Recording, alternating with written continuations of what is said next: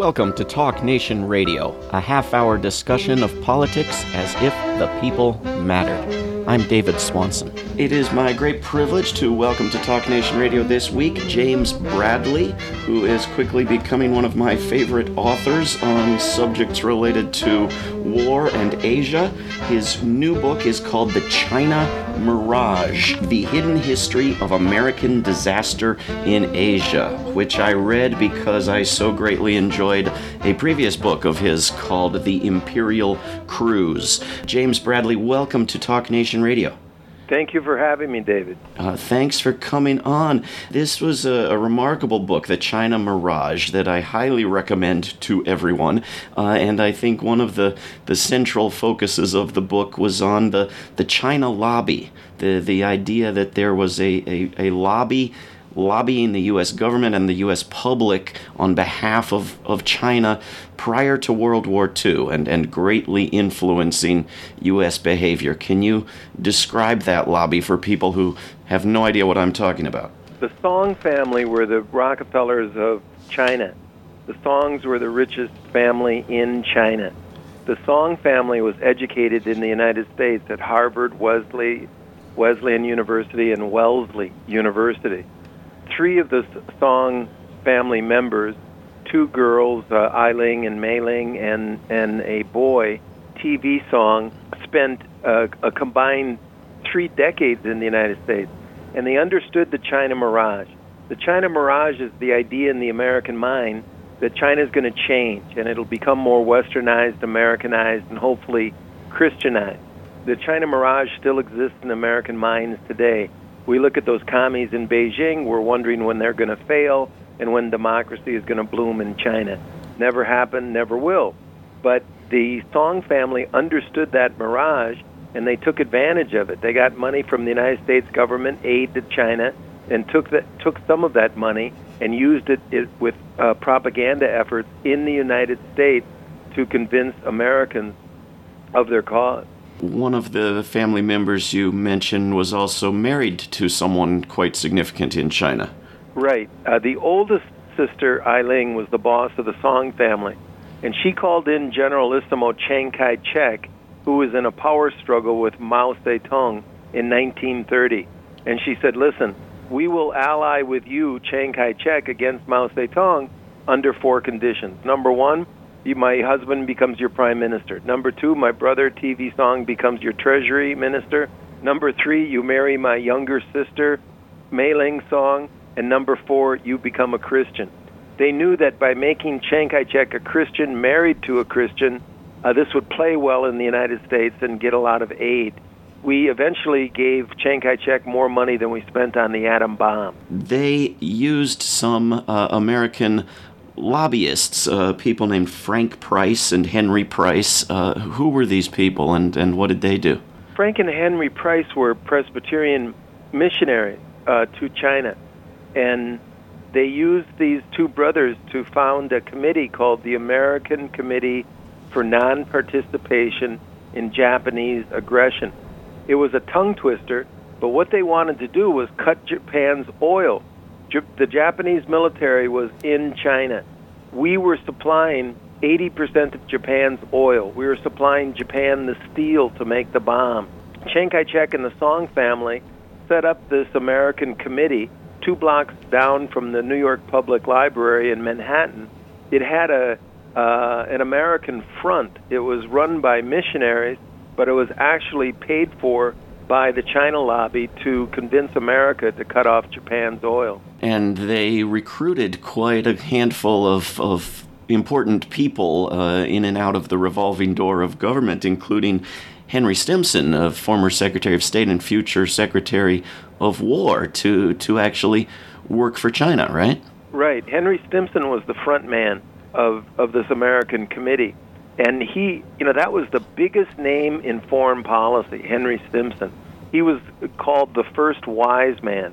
And he was fronting for this China lobby organization that, according to the Gallup poll, eventually convinced 75% of Americans that we could cut Japan's oil with no fear of blowback. There were also officials actually currently employed, not out the revolving door. You mentioned Lachlan Curry and Tommy Corcoran. Who were these people? Lachlan Curry was the first economics advisor to President Franklin Delano Roosevelt. Roosevelt chose Curry, who knew nothing about China, couldn't speak Chinese, had never been to Asia, as his point man on China. And TV song, and Lachlan Curry's first trip to China, TV Song paid him a salary and expenses. So in other words, the China lobby had guys on its payroll who were in the Oval Office, Oval Office of President Roosevelt. Tommy Corcoran was the biggest lobbyist for what we would later call the military-industrial complex. And again, Tommy Corcoran was on the China lobby payroll, and he actually was running a secret airline out in China that was later called the Flying Tiger. And he was also working for FDR? He quit the Roosevelt administration and was a civilian when he went on the China lobby payroll, but he was very intimate with FDR. Okay. And a relative of FDR's, a journalist named Joe Alsop, his name comes up as well. Just unbelievable. A journalist on the payroll of the China lobby writing positive stories about Chiang Kai-shek. It's just shocking. But the goal was to Christianize China. And no matter how bad of a fascist dictator Chiang Kai-shek was, his apologists in the United States forgave him because he was going to Christianize China. There was always an excuse. Let's just keep supporting this guy, because then China is going to become Americanized, Christianized, and become America's best friend in Asia. Okay, I'm going to stop throwing out an endless list of names after two more, because I have to. You bring up, this goal of Christianizing China. Pearl Buck and The Good Earth, it comes up in U.S. high schools as, as great literature. And Time magazine is thought of as objective, viewpoint-free journalism in the United States. What do these two items have to do with the China lobby? Pearl Buck and Henry Luce, the founder of Time magazine, this is the number one author of the 1930s, Pearl Buck, the number one publisher of the 1930s, Henry Luce. They were both children of missionaries who had served in China, and they used their power and influence to propagandize for the China lobby. I mean, some of the things that you read in the book that Pearl Buck and Henry Luce said and wrote about Chiang Kai-shek and the coming of a Christian China are almost laughable. I mean, you can't make this stuff up. But they were big China lobby propagandists. And so what did the China lobby convince the American public and important, powerful people in the United States of? What were the false claims, the myths, the parts of the mirage? The parts of the mirage were that, this China mirage started in the 19th century with missionaries writing home. So David Swanson's the local good boy who goes off to China, and David Swanson's parish is reading letters from him from China. And he's one of the few people who've ever been to China. And they're hopeful letters talking about the coming Christianization of China. Well, that was the mirage in the American minds in the pews of our churches. But out in China, no one wanted to become Christian. The American Christianization effort was failing, always did fail, ultimately failed. But back in the United States, there was light at the end of that tunnel, and the dream burned brightly. And this dream got a high-octane kick when Chiang Kai-shek was baptized a Christian. Suddenly, China had Christian leaders, and in the 30s, you see Pearl Buck and Henry Luce and many other people promoting the dream. China will become Christian. We must support Chiang Kai-shek. Well, one area of supporting Chiang Kai-shek was to cut Japan's oil to get the Japanese military out of China. The China lobby convinced 75% of the public that this was possible without Japan's blowback. This led directly to Pearl Harbor. And people who were informed didn't believe that, believed that if you cut off oil and metal to Japan, Japan would attack the United States. Well, or would attack current-day Indonesia. That there would be war, yeah. President Roosevelt and Secretary of State Hull said, this is ridiculous. If we're supplying 80% of Japan's oil, if we cut that oil, Japan has to go to their other gas pump down in Indonesia, that then was called Dutch East Indies. And if Japan goes to Indonesia, they'll have to go through British and French and Dutch holdings, colonies, and there will be war in the Pacific, and the United States will have a war. Roosevelt said, I don't want two wars. I want to fight Hitler. I have a Europe first policy.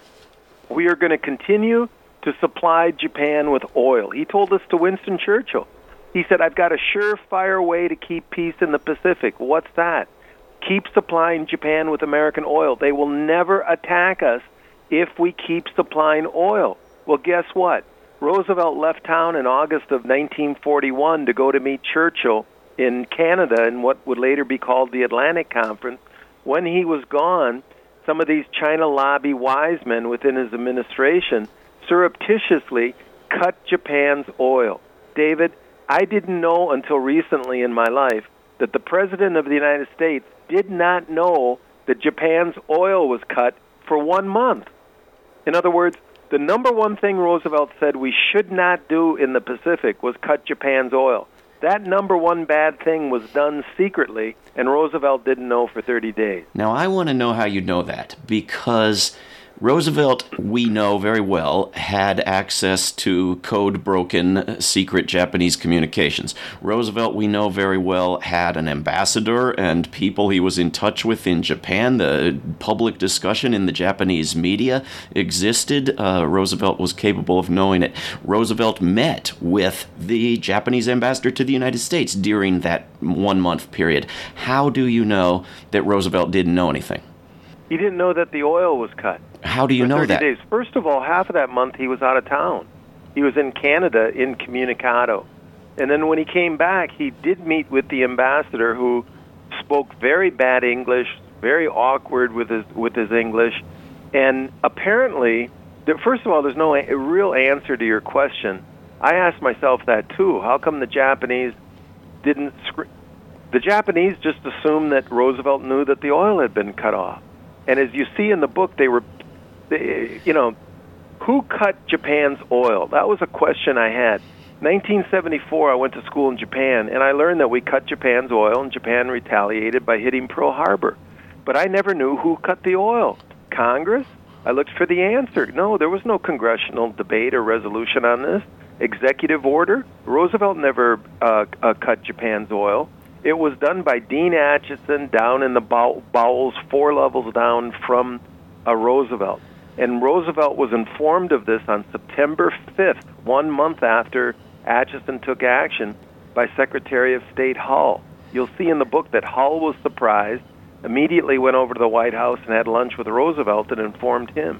So if Hull finds out after a month goes by and immediately informs Roosevelt, and the two of them now know, they don't do a thing about it. They leave it in place, even though Japan has yet to react, and sometime thereafter, Japan does react. Why, if they didn't know about it or disapproved of it, why leave it in place? Well, again, the book shows you all these really strange happenings in that August. The Secretary of State is very sick and worn down, and he's down in West Virginia at a resort. He's out of touch. It's August.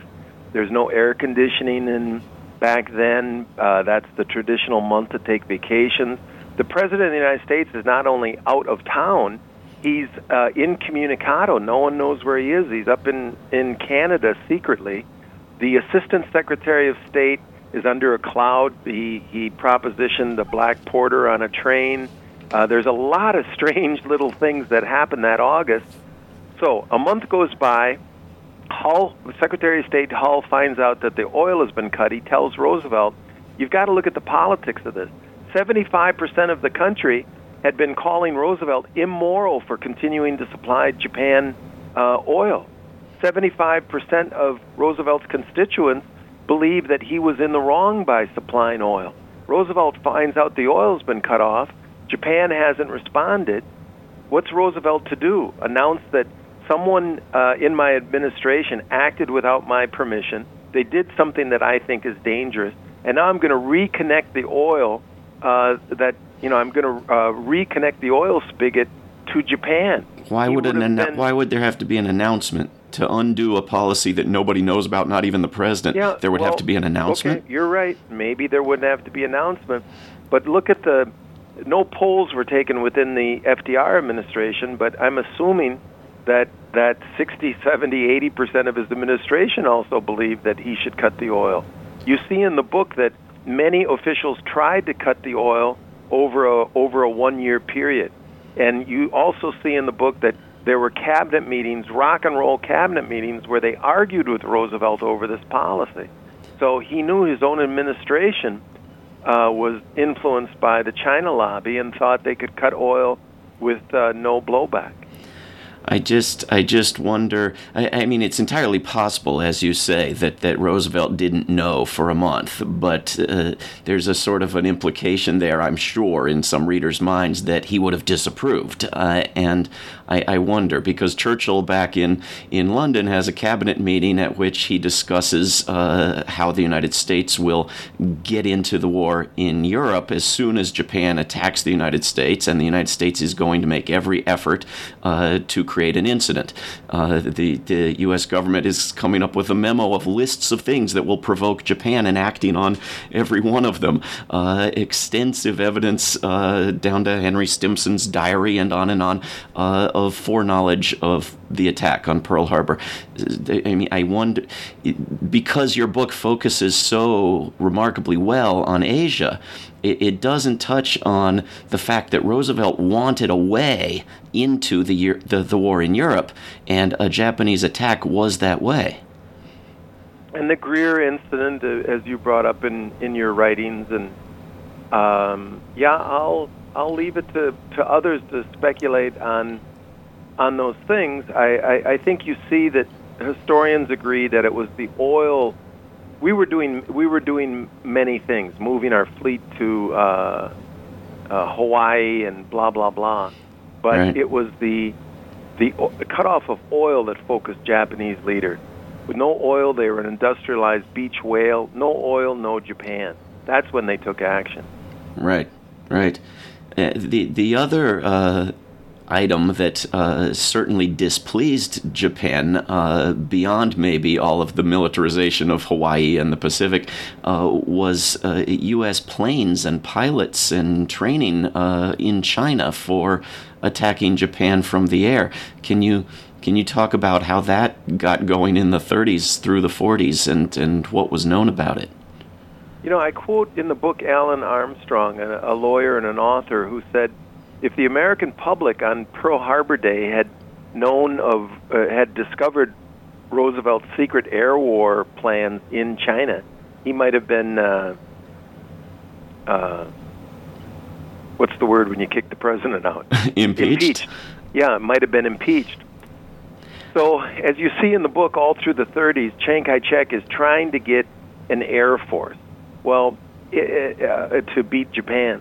Well, this could never be possible in China because Chiang Kai-shek's military was so horrible that if airplanes stung the Japanese army could simply wipe out the air bases. But the China lobby has a direct connect into the White House, and they convince Henry Morgenthau, FDR's best male friend and Secretary of the Treasury, and FDR, that this crazy airplane dream of Chiang Kai-shek's is possible. And Roosevelt, accedes to this political pressure and gives Chiang Kai-shek some airplanes. Well, this is a secret air force that's being built. Claire Chennault is running it. Tommy Corcoran is handling the money, and it's all done off the side.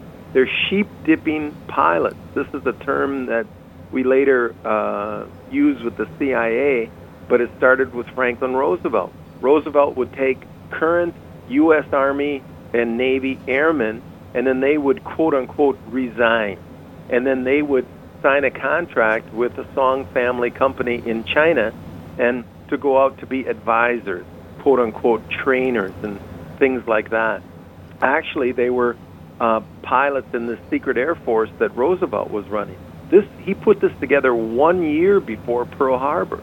And you'll see in the book that the Japanese are complaining about this, and it's really roiling them in Tokyo.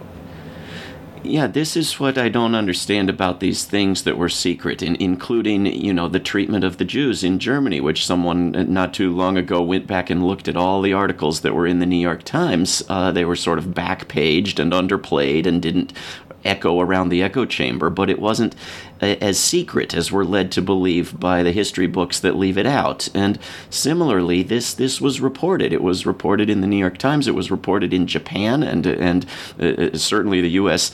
ambassador to Japan knew about the heated responses in Japan. I mean, how secret was it? Well, the thing about bombing, I've been all over Vietnam and Laos and China, and bombing announces itself immediately when a bomb drops, right? So there is no secrecy with bombing. But look at the drone campaign. I mean, we don't see the victims, and we don't hear the stories. Everyone in America knows there's a drone campaign, but very, very few know of its effects. Right, but I see the victims and hear the stories because I go and search for the particular websites and email lists and foreign media outlets that have them. If I worked all day and came down and crashed in front of my TV and soaked in what ABC or CNN had to tell me, then of course, no, I wouldn't see the victims. But to say that that the information doesn't exist would be a bit too far. I mean, not the bombing of Japan, but the provision of all the airplanes and the pilots and the trainers to China. It seems to me it was reported in the New York Times and knowable to those who sought it out, even though it was after the U.S. entry into the war that, as you describe, Walt Disney designed a logo for this Air Corps, and it became a celebrated thing. Well, I don't know that the New York Times wrote about us sending Claire Chennault out to China a year before Pearl Harbor. Oh, well, I cited an article in my review that you read. Okay, then I'll have to go back and read that, because I cite that the Japanese knew that the planes were being delivered. They had spies at the Rangoon dock. But I think we could agree, David, that the majority of the public, the day that we dropped the day they found out about Pearl Harbor, didn't say, that's because of Franklin Delano Roosevelt's secret Air Force out in China, and the fact that we cut the oil secretly. Yes, I wasn't alive, but I'm sure you're right. It was May 24th, 1941. The New York Times wrote about numerous fighting and bombing planes going to China, and the sub-headline on the article was "Bombing of Japanese Cities is Expected." Right, so that it just seems to me a lot of times things are knowable if people really hunt for them, but something, we had a few years back a front page story in the New York Times, President Obama going through a list of men, women, and children on Tuesdays and picking which ones to murder with drones. Nobody knows that who doesn't want to know that. I agree. So the remarkable thing about, one of the many, many remarkable things about this book is the contrast with your earlier book, The Imperial Cruise, because at one point, Japan was the United States' friend about whom all sorts of myths existed. And not too long later, a different President Roosevelt, China was the American friend, and the Japanese were back to being subhuman foreigners. How is it that one lobby has such impact over another? Yeah, it seems that in American history there's a bad Asian and a good Asian out there in Asia. In Teddy Roosevelt's time, it was the Japanese were the good Asians and the Chinese were the bad Asians. and Teddy Roosevelt agreed with Japan taking over Korea after the Russo-Japanese War. This was the first step of the Japanese military onto the Asian mainland. The problem in World War II in the Pacific was Japanese expansionism into Asia. That expansionism was green-lighted by Teddy Roosevelt in 1905. Now go into the 1930s and 40s, the Japanese had become the bad Asians because they had overstepped their Korean bounds that Teddy Roosevelt had given them, and they expanded into China. And the publicity from the China lobby was about the poor Chinese noble peasants being bombed by those horrible Japanese. The Japanese became the bad Asians. The Chinese became the good Asians who were going to become Christianized. 1949, Mao Zedong arises, and Christian China is a dream no more. So we cut off relations with the country of China as they become the bad Asians. We had conquered Japan, who now had to obey us, and they became the good Asians. So it's a pendulum swing, good Asian to bad Asian. And the Japanese had been isolated and peaceful and culturally flourishing, and had set aside foreign war making for centuries before the United States went in and militarized and imperialized. And now we seem to have come full cycle because the United States government is pushing for not just more military bases in Japan, but for Japan to throw out its peace constitution and be willing to make war again. Yes, that is a continuum in American-Japanese history. Japan did what no other Asian country did. Japan was small and defenseless, and they're on islands. And when Commodore Perry kicked in Japan's door in 1853, the Japanese said, we're going to play the game. We're going to get with it. And they built a military-industrial complex, which no other Asian country did. A military-industrial complex that was funded by American companies. And today you really have to ask yourself, like, if you were a leader in Beijing and you looked out at the world, first of all, you'd see yourself surrounded by the American military. Second of all, would you really consider Japan an independent country? I mean, if the United States was occupied by Mexican bases from Maine to San Diego, from Seattle to Miami, and there were Mexican bases all over the country who could operate with impunity, and Americans were against this, but even the President of the United States couldn't get the Mexican military out, wouldn't we consider we're an occupied country?